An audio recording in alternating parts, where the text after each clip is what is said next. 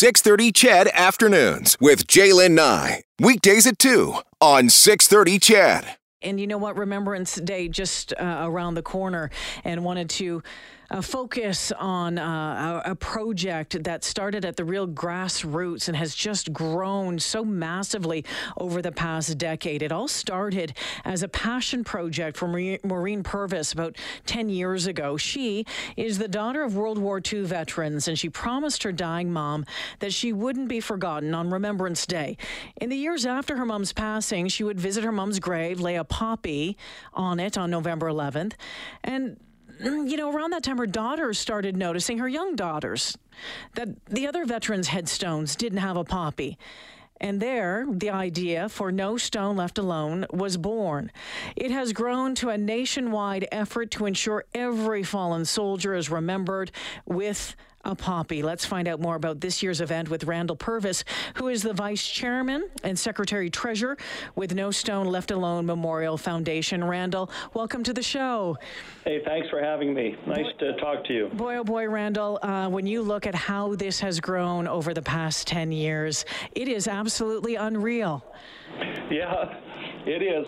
This is the time of year that we're very, very proud, but we're very busy because we are a very, very lean organization. So we're getting such great response. Even in a pandemic, we're extremely proud of what we're able to accomplish so far this year. Tell us about the service that is going to be live streamed tomorrow, because we know that COVID has changed things over the past couple of years, but the service is going to be live streamed tomorrow. People can check it out on globalnews.ca at 10:30 a.m. So just want to let people know what they can see and what they're going to experience. Jaylen, if you don't mind, I'm going to take a step back to 2019. We used to have 700 students, the lieutenant governor, the mayor, the commander of the 3rd Division, and we'd have all kinds of speakers all over. And then in 2020, just before our event last year, we had 15 people, mostly our family and the great crew from Global. So this year's a blend of the two. Nice. This year we'll have about 65 people on site, 55 to 65 people on site. It's very well controlled. Normally we like to invite the public, but this year we have to, with the rules, we just want to be very safe. So we're going to have one school, which we're really excited to have. We'll have a few students from junior high, or actually high school students. We'll have the Lieutenant Governor. We'll have the head of the 3rd Division, Brigadier General Bill Fletcher.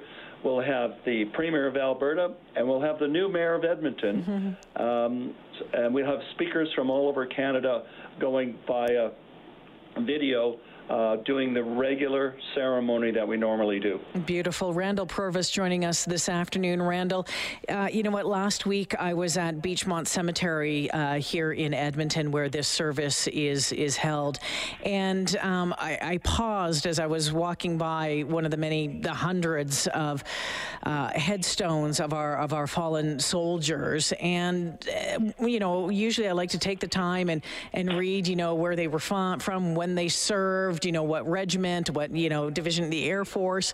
But something else caught my eye this time, and I think this is really, and it gives me goosebumps just talking about it, because I think this is the most important part of this service, Randall. The family of one of the soldiers who had buried there, there's already a note left there. And it makes me kind of just break up a little bit, but it says to the student who will lay a poppy on this headstone. So the family has left a note for the students.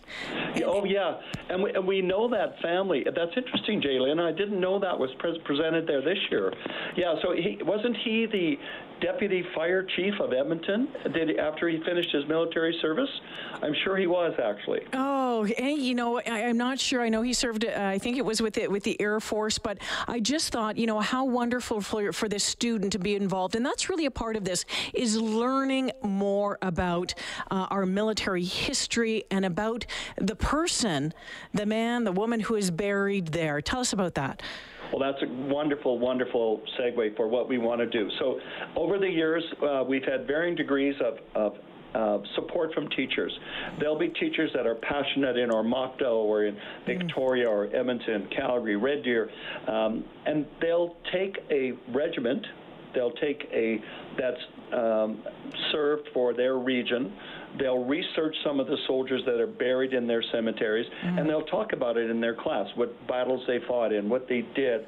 And the whole idea that these passionate, wonderful teachers is to have the students understand what service is like, what they did to honor our, to gain our freedom and in defense of our freedom.